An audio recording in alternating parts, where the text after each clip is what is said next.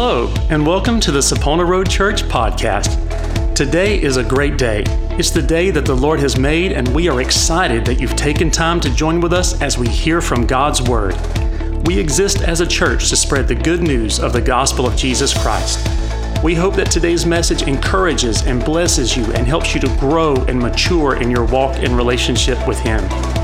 The word of the Lord is powerful and life-changing, so let's see our lives transformed as we listen to today's message.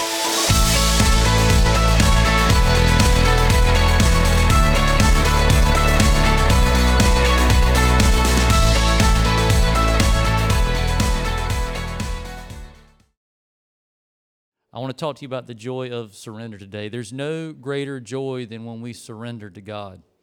And we surrender to His will and His plans for our lives, and we just stop trying to do everything on our own and make things so difficult, and we just do it His way. And so I want to read a scripture from John 17, verse 13. And it says, "But now I come to you, and these things I speak in the world, that they may have my joy fulfilled in themselves." That they may have my joy fulfilled in themselves. So, Father, we just thank you for your word.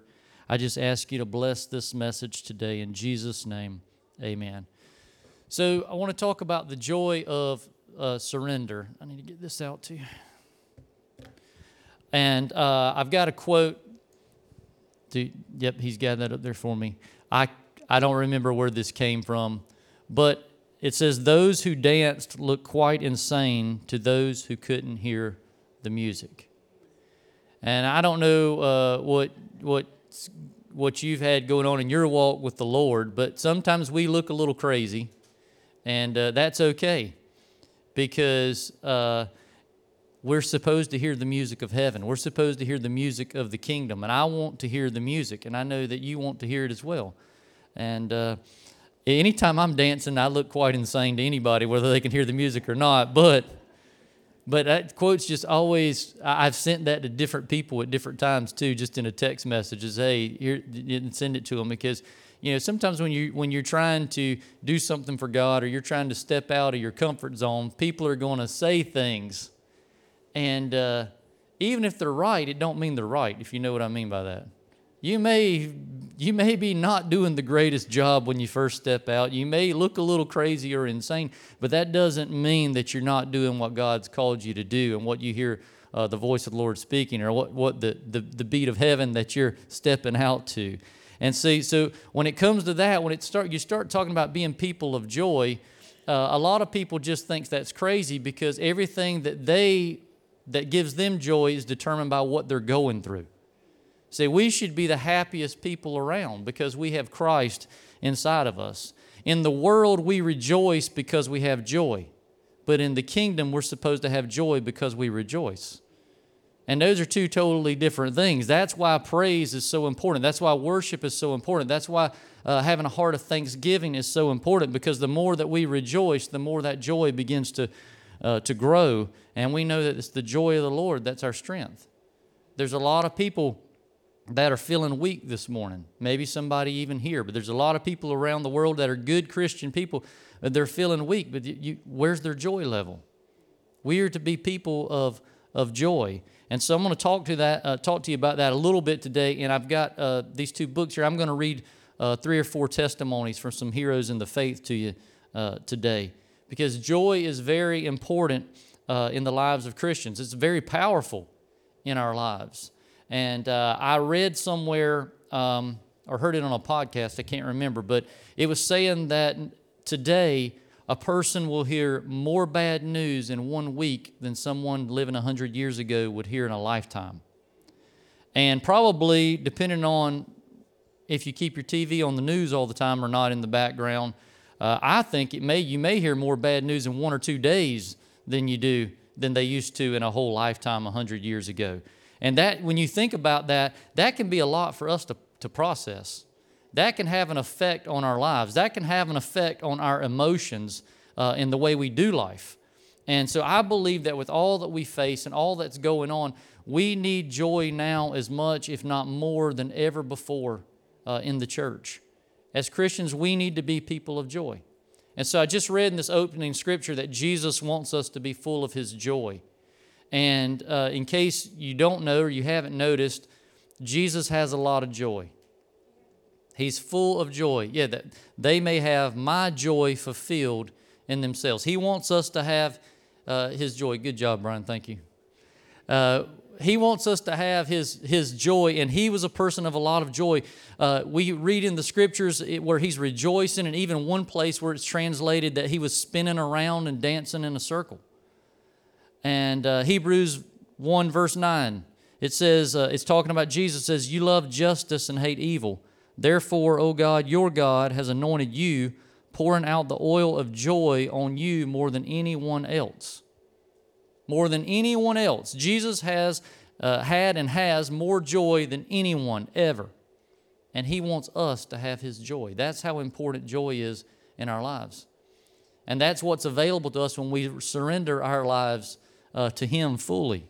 But it's also so important to God that we be people of joy that God took it a step further and He sent us the Holy Spirit. He sent us the Comforter. And I know you already know the answer to this, but what is one of the fruits of the Spirit? Joy.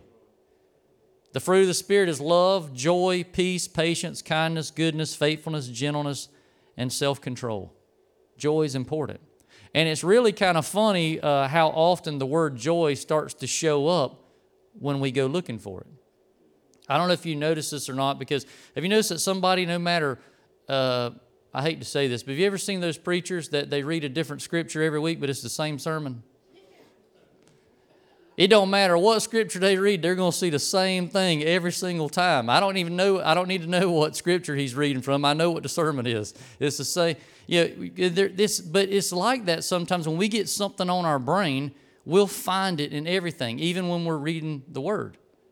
And so sometimes we get these ideas that we go looking for all the time, and we miss things that are right in front of us. And so joy shows up like crazy. It's kind of like when you go to get a new car, and you want to get the most unique car you can afford because you don't want the car just like the neighbor. So it doesn't matter what your budget is. When they used to have cars on the lot, they don't have cars on lots anymore. You got to just about order them online. But when they used to have a bunch of cars on the lot, you would pick the most unique car that your budget would allow you to pick.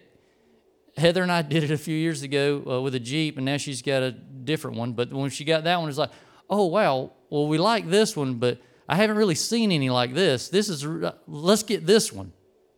We saw like 3 of them on the way home. I've been in parking lots where I didn't know which one was ours. I had to hit the button.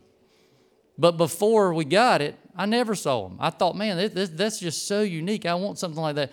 That's how it is with joy. It may sound strange to preach a message on just talking about joy and surrendering to joy, but if you go looking for it, you'll be surprised how often it's there.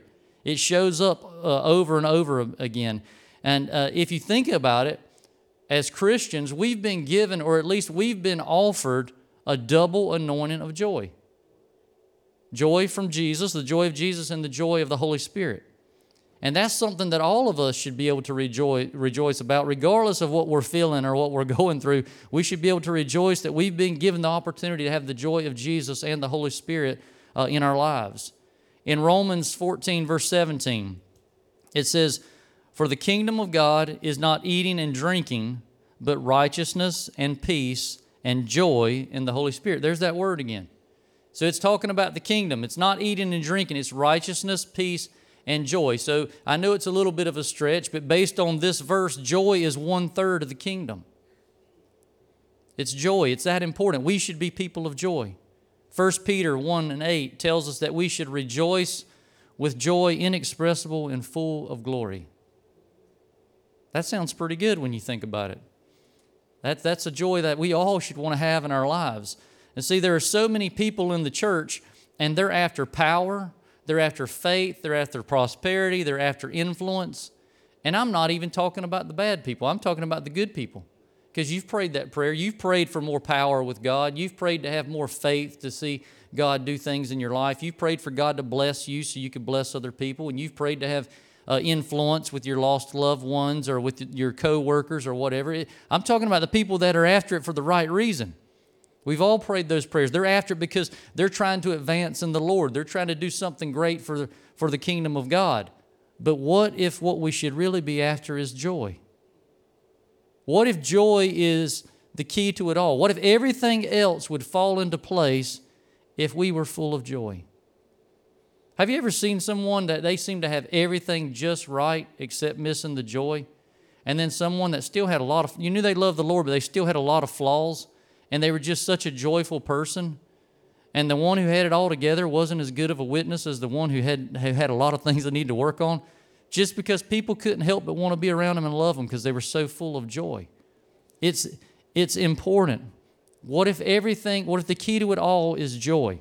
What if we were rejoicing with joy inexpressible and full of glory? How would that change our influence? How would that change our faith level? How would that change the way we prosper in relationships? And because prospering is not always about money. And how would that change the power we had to affect people's lives if we were full of joy? And so I've got these few testimonies. I'm trying not to go take too much time with them, but it's some of the heroes in the faith. And what's funny to me is how many people that have heroes in the faith, but if they actually knew the story of their hero in the faith, they would find out they disagree with half the stuff that happened in that person's life. It's different groups that believe different ways. And it's funny when you go back and read them, it's amazing how the experiences that these people had. But the first one is D.L. Moody. So does anyone in here not know who D.L. Moody is, or you've never just heard the name? Okay. Well, I've read one of his biographies. I don't know how many are out there, but it's an amazing book. But this is just a short thing about his encounter. So he's already ministering all over the world and doing things, and this happens to him. It says it was some months later while walking the streets of New York that Dwight finally experienced the breakthrough for which he and Sarah Cook had been praying together. And I'm wondering what they were probably praying for: power, influence, prosperity, and those things that in faith, like we pray for. But they're praying, and it says it was shortly before his second and most important trip to England that R.A. Torrey had this to say about the significant advance in Moody's life. Not long after, one day on his way to England, he was walking up Wall Street in New York. Mr. Moody very seldom told this, and I almost hesitate to tell it. And in the midst of the bustle and hurry of that city, his prayer was answered. The power of God fell upon him as he walked up the street, and he had to hurry off to the house of a friend and ask that he might have a room by himself. And in that room he stayed alone for hours. And the Holy Ghost came upon him, filling his soul with such joy that at last he had to ask God to withhold his hand, lest he die on the spot from very joy. He went out from that place with the power of the Holy Ghost upon him, and when he got to London, the power of God wrought through him mightily in North London, and hundreds were added to the churches. And that was what led to his being invited over to the wonderful campaign that followed in later years. Dwight describes the experience this way: I was crying all the time that God would fill me with His Spirit. Well, one day in the city of New York, oh, what a day. I cannot describe it. I seldom refer to it. It is almost too sacred an experience to name. Paul had an experience of which he never spoke of for 14 years. I can only say that God revealed Himself to me, and I had such an experience of His love that I had to ask Him to stay His hand. I went to preaching again. The sermons were not different. I did not preach any new truths, and yet hundreds were converted. I would not now be placed back where I was before that blessed experience. If you should give me all the world, it would be as the small dust of the balance. Evan Roberts. Does anybody know who Evan Roberts is? Maybe less people. Evan Roberts is the spark plug of the Welsh revival. And let me find this page. I probably should have bookmarked these, but that would have just been too easy. So he was a spark plug of the Great Welsh Revival, but what's most important, well, it's not most important, but probably more important to us would be that that movement, revival, left a complete transformation of a nation, but it also spark plugged the Azusa Street revival that we had here in America. The Welsh Revival was 1904 to 1906, and we know Azusa Street, did it start in 1906 or was it a year before that? I think it was 06. Yeah, and so, and after that, of course, we know the Pentecostal movement's going all over the world. So he had a series of unusual encounters with God, and this is him talking about one of them. He says, "For a long time I was much troubled in my soul and my heart by thinking over the failure of Christianity. But that night, after I had been in great distress praying about this, I went to sleep, and at 1 a.m. in the morning, suddenly I was wakened up and found myself with unspeakable joy and all in the very presence of Almighty God. And for the space of 4 hours, I was privileged to speak face to face with Him as a man speaks face to face with a friend. At 5 a.m., it seemed to me as if I again returned to earth, and it was not only that morning, but every morning for 3 or 4 months, and I felt it, and it seemed to change all my nature. And I saw things in a different light, and I knew that God was going to work in the land, and not in this land only, but in all the world." And I'll add to that one, and even today, He's still going to do amazing things. So that was the Welsh revival, and later on the Azusa Street revival. Charles Finney. Everybody's probably heard that name, and his is way too long to read, so I'm having to cut in the middle of his experience that he had. He says, "I must have continued in this state for a good while, but my mind was too much absorbed with the interview to recollect anything that I said. But I know as soon as my mind became calm, I returned to the front office and found that the fire that I had made of large wood was now nearly burned out. But as I turned and was about to take a seat by the fire, I received a mighty baptism of the Holy Ghost. Without any expectation of it, without ever having the thought in my mind that there was any such thing for me, without any recollection that I had ever heard the thing mentioned by any person in the world, the Holy Spirit descended upon me in a manner that seemed to go through me, body and soul. I could feel the impression like a wave of electricity going through and through me. Indeed, it seemed to come in waves and waves of liquid love, for I could not express it in any other way. It seemed like the very breath of God. I can recollect distinctly that it seemed to fan me like immense wings. No words can express the wonderful love that was shed abroad in my heart. I wept aloud with joy and love, and I do not know, but I should say, I literally bellowed out the unutterable gushings of my heart. These waves came over me and over me and over me, and one after the other, until I recollect I cried out, I shall die if these waves continue to pass over me. I said, Lord, I cannot bear any more, yet I had no fear of death. How long I continued in this state I do not know, but it was late in the evening when a member of my choir came to see me. He was a member of the church. He found me in this state of loud weeping and said, Mr. Finney, what ails you? I could not make him no answer for some time. He then said, are you in pain? I gathered myself up as best I could and replied, no, but I'm so happy I cannot live. He left the office and in a few minutes returned with one of the elders of the church, whose shop was nearly across the way from our office. This elder was a very serious man, and in my presence had been very watchful, and I had scarcely ever seen him laugh. He asked me how I felt, and I began to tell him. Instead of saying anything back, he fell into the most spasmodic laughter. It seemed as if it was impossible for him to keep from laughing from the very bottom of his heart. So joy hits both of them, and what I like about this one is, I guess it's been close to 20 years now, but all the arguing over was laughing in the spirit okay or not. People got in all kinds of fights and arguments over that. I think with Brownsville and Toronto revivals, I think is when that kind of started, at least over here. We see that's not when it started. He didn't just start laughing, he was having spasms of laughter. It says spasmodic laughter. And so if it was okay for Finney, it's okay for me too. I'm okay with it. However the Holy Spirit moves on someone is fine with me. T.L. Osborne. T.L. Osborne had all kind. This is the last one if you're getting bored with this, but he had all kind of amazing miracles and things happen in his crusades, like crazy stuff. But at this point in his life, he had gone to India and pretty much nothing was happening. He was not having very much success at all. And so he tells his wife, he says, if I could just see Jesus, I know everything would change. And this is what he says. He says, the next morning at 6 o'clock, I was awakened by a vision of Jesus Christ as he came into our room. I looked upon him and I saw him like I see anyone. No tongue can tell of his splendor and beauty. No language can express the magnificence and power of his person. Of all I had heard and read about him, the half had never been told me. His hands were beautiful. They seemed to vibrate with creative ability. His eyes were streams of love pouring forth into my innermost being. When I came out of that room, I was a new man.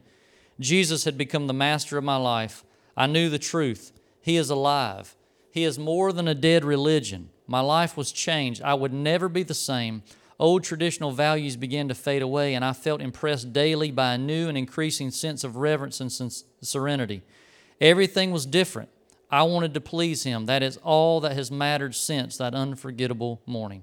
And so after this encounter, he goes back, and this is what happens. We saw deaf mutes by the hundreds perfectly restored. We have seen great numbers of the blind instantly receive their sight, as many as 90 cases in a single gospel crusade. We have seen the hopeless cripples restored, those in wheelchairs as long as 42 years arise and walk. Those on cots and stretchers have arisen and have been made whole. We have witnessed eardrums, lungs, kidneys, ribs, and other body parts which have been removed by operations recreated and restored by God's creative power. We have seen incurables made well, cancers die and vanish, lepers cleansed, and even the dead raised.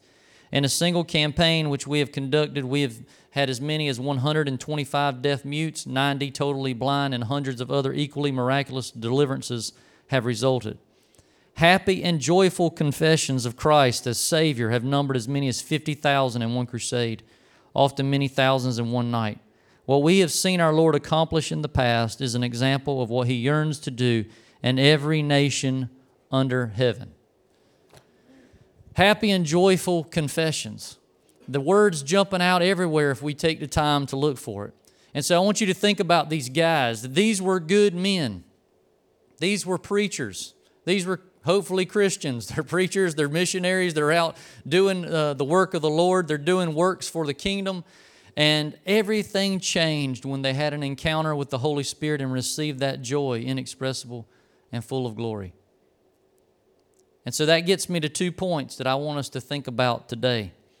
And the first one is simply this. What if the key to the revival that the church has been talking about, as we saw with the Great Welsh Revival, we saw that one right there, that it started there, and then the Azusa Street, the great outpouring that happened here. What if the key to the revival that we've been talking about for so long, we've been praying about for so many years, what if the key is joy? In fact, what if real revival is joy? What would that look like? What would that be like? See, sometimes, especially in church, it seems like we miss the obvious because of something that seems obvious. And so the best way I know to describe that is with Heather. Heather and I, when we had just been married a couple years, and we're in the bathroom getting ready, I think, to go to church. And I'm hearing this popping noise. And so I've heard it pop about 6-7 times, and I look over, and she's got a brand new stick of deodorant. And she's trying to bite the cap off the thing. Has anybody ever done that in here? All right, a couple hands have gone. She's just biting, and it's just pop, pop, pop. And she looks so frustrated. And so, you know when you're a husband and you know the answer, but you ask the question anyways because you just want, So I said, it was obvious. I said, what are you doing? I'm trying to get this lid off this deodorant, but it is on there so tight I can't get it off. And I said, why are you doing that? What, can you get it off for me? I said, sure. She hands me the deodorant and I do this.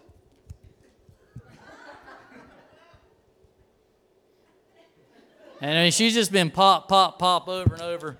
And her eyes got huge. And her mouth literally dropped open. And her favorite saying, are you serious? I've been doing it wrong all these years, about to break her teeth. And I said, yeah, that's what you're supposed to do. You think about it. You twist the bottom of the deodorant to use the deodorant. You just twist the bottom and the lid comes right. I can't believe, I think she started calling people, asking them, did they know it or something? Did they know this? But, and she told everybody for like a month, and that when we'd see him, she said, hey, did you know? And she was talking about the deodorant. I said, Heather, just stop. But she said, well, why has it got those little tabs on there if you're not supposed to pull it off? That's what those tabs are there, so you can pull that thing off. And I said, no, Heather, those tabs are on there so once you twist it up, you can take it off without getting deodorant on your fingers and under your fingernails. That's why those tabs are there. And she said, I never knew that. But the thing about it is she was missing the obvious because something seemed obvious. Because those tabs do look Oh, man.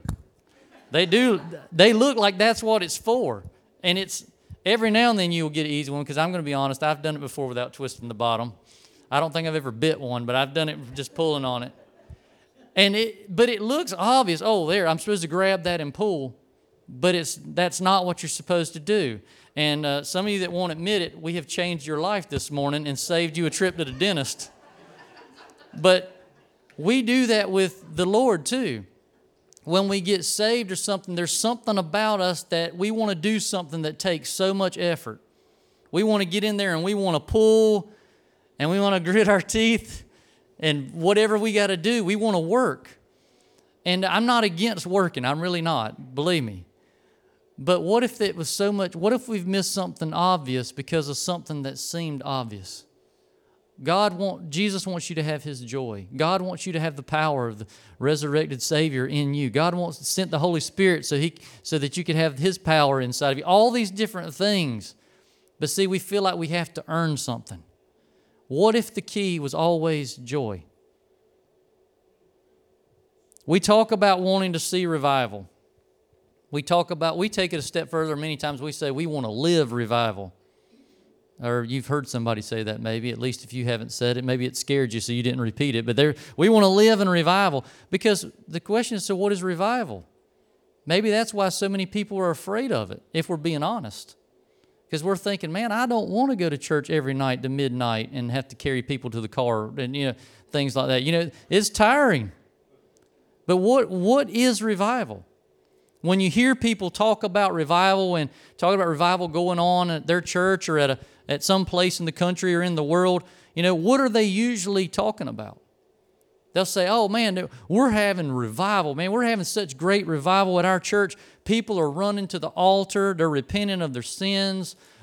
People are shouting and running the aisles, running on the backs of pews or whatever. And, we're having revival. Man, the preacher's amazing. He knows so much of the Word. He just quotes so much, and he's like a fireball, and people are just, being moved every night. And we're having revival. We're having the demonized are being delivered, and we're having people are being healed in every single service. Now, that all sounds great. I'm all for those things, every one of those things. I love hearing about moves like that. I love being around and being involved in moves like that. We need more of it. I'm not against it at all. But let's think about this in terms of revival. Since remember, we not only want to experience revival, we want to live it. We want to live in revival. So if revival is all about people repenting of sin, and we want to live in revival, wouldn't that mean that we needed people to keep sinning so we could keep experiencing revival? Because if no one's sinning, they're not going to be able to repent of sin, and repenting of sin is revival. If revival is all about people being healed, then wouldn't we need a lot more people to get sick and hurt so that we could pray for them and experience and live in revival? And if people is about the people getting delivered, then we just need a lot of people to start, going places that shouldn't go and get demon possessed so that we can have revival, right? Wouldn't that be what we need to start praying for? See, yes, people are healed in revival. Yes, sinners are saved in revival. The demonized are set free in revival. People with burdens are delivered in revival. Yes, people repent, rededicate themselves to the Lord in revival. But what if it is because of revival and not because it is revival? What if we're missing the obvious because of something that seems obvious because it's right there in our face? It's exciting and it's just so, I guess, spectacular. See, in the testimony of D.L. Moody, he said that after his baptism of joy, that his sermons did not change. He didn't present any new truths, yet hundreds were converted. He's preaching the same messages, probably to some of the same people. He's not giving them anything new. The same thing he's been telling them over and over again, and now all of a sudden everybody's getting converted. See, nothing changed, but everything changed. And I believe it was because he began to live a life of revival instead of looking for revival, because he had a baptism of joy. The joy in the Holy Spirit was the difference. You just heard me read it. Everything else was the same. And so that brings me to the last thought for you to consider this morning. Randy Clark, I'm pretty sure, is the one who makes this statement. But I got it heard it at a conference. I didn't read it, so I'm 90% sure it was him. But he says, tears are to repentance what laughter is to salvation. Tears are to repentance what laughter is to salvation. And I like to change that up just a little bit, and I say, because not everybody is as emotional as other people. Some people are very expressive, others aren't. So I say tears are to repentance what joy is to salvation. And so my thought for you is this: how many people that we know, how many of us have gone from repentance to religion instead of from repentance to salvation with what we experienced? How many people that we were so excited to see God move upon their heart, and they came down to the altar with tears of repentance, and before they could even get back to their seat and experience the joy of salvation, somebody had already given them the burden of religion? How many has it happened to? If tears are to repentance what joy is to salvation, how many of us have experienced it? I know I have. I know that's what I did. I did it. As soon as I could tell you the story of when I got saved. I don't remember anything the guy preached because I was just ready for him to hush so I could get down to the front. And I went straight from that to, now what do I have to do? What do I have to do? I got to get everything right. I got to not make mistakes. And I think the more I tried not to make mistakes, the more mistakes I made. I did some pretty dumb stuff. But I didn't get to experience that joy of salvation. It was just like it seemed to go straight from repentance and feeling that relief of pouring my heart out to God, then all of a sudden it was like I was under another burden. It was a different burden. I had God in my heart. Jesus had saved me, but I'd never really experienced the joy of salvation the way that I feel like I should have. Even these great men that I just read to you about, every one of them, before their life-changing encounters, I wish they were here for us to ask them, but I wonder how many of them would say that they went straight from repentance to religion instead of from repentance to salvation. Because obviously they needed a baptism of joy. It changed everything in their lives. See, we need the joy of the Lord in our lives because that's how it's supposed to be. It's just probably we've missed the obvious for something that seemed obvious, something that we could have control over. See, we were made for revival. We were made for it. Now, it probably would help us to get a better definition of what revival is. Mine's still out there. I don't know exactly what to tell you for certain that it is. But I know that for those things I presented to you, there's some things that just don't add up to me that I have to, did I miss something, Lord? What I want the joy of the Lord. The joy of the Lord is our strength. There's so many people that are getting tired, they're burning out, they're having all kinds, and I know things happen. There's stuff that happens in people's lives. I'm not trying to put any kind of judgment on anyone, but we're all trying to get smarter. We're all trying to get more faith. We're all trying to get all these different things we're trying to do if we learn enough, if we do this enough and that enough. And the Bible tells us it's the joy of the Lord that's our strength. And I don't know about you, but I'm so little. One of the main things I've needed my whole life was to get stronger. Spiritually, physically, every kind of way you can think of. But we all need that. We all need the strength of the Lord. We were made for revival. And so I want to leave you with the quote one more time. Those who danced looked quite insane to those who couldn't hear the music. Are you hearing the music today? Or are you just hearing the worries of this world? Are you hearing all the trash that's going through the waves telling us that it's too late, it's too bad, it's too far gone, whatever they're saying, it doesn't matter. It's coming at us from all directions. Are we going to fall in line with everybody else just because of what we're hearing, or are we going to open our ears spiritually and hear what the Spirit is saying and hear the music of heaven and start to look a little insane? We're supposed to be peculiar people. We're not very peculiar in the church anymore. We're mostly like everybody else. In fact, that's the goal for most churches. That way people feel comfortable when they come.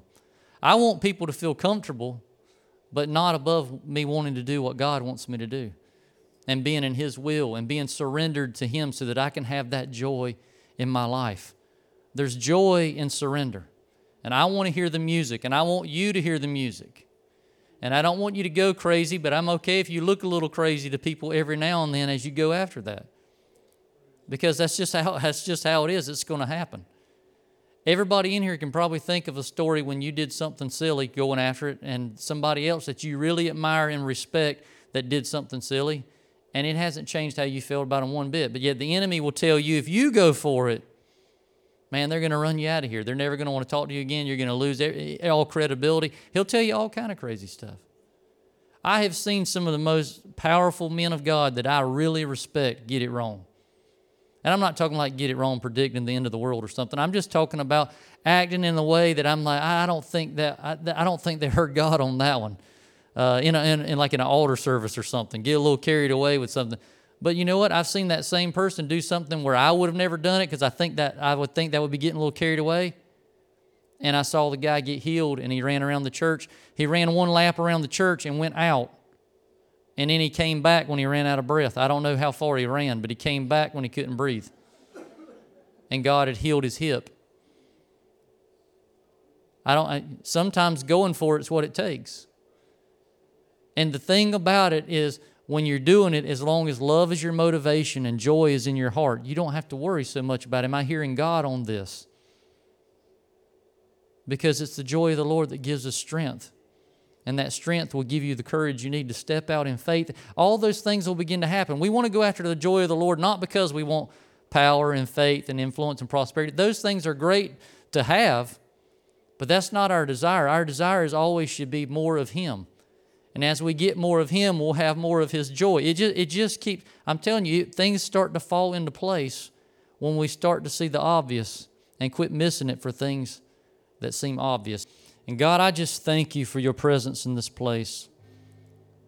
Lord, we just thank you for your joy. God, help us not to miss the obvious for things that seem obvious. God, help us to hear your heart and hear your voice on every issue, God, and to take the risk and to go for it, Lord. God, we just bless you with all that we are, and we're so thankful that you're patient with us, even when we're trying to work so hard and you're telling us to just give it to you and to just trust you at your word, God. I pray that we would do that. I pray that every person in here would have an amazing baptism of joy in their life like never before. Lord, that every person in whatever way needs to happen will have an encounter like these men we read about, God, that changes everything. Lord, where what we used to do, maybe we even still do the exact same thing, but the results are different because you're involved. Your joy is in our hearts, God, and we're actually strengthened by your joy to continue on in the fight and in the work that you have for us to do. God, I pray for healing for the request today, God. Lord, I pray for bodies to be restored, minds to be restored, God. We pray for strength, Lord. Lord, physically, mentally, spiritually, God. And God, we give you the honor, we give you the glory and the praise because, Lord, you're worthy of it all. And we bless your name. In Jesus' name, amen. We are so happy that you joined us today. If you are interested in learning about or giving to this ministry, you can find more information at SaponaRoadChurch.com. If you are local to the Fayetteville, North Carolina area, our meeting times are 10:45 a.m. Sunday mornings and 7 o'clock p.m. Wednesdays for our Connect groups. From all of us here at Sapona Road Church, we hope that you have a great day as you walk in the Lord's favor and blessing.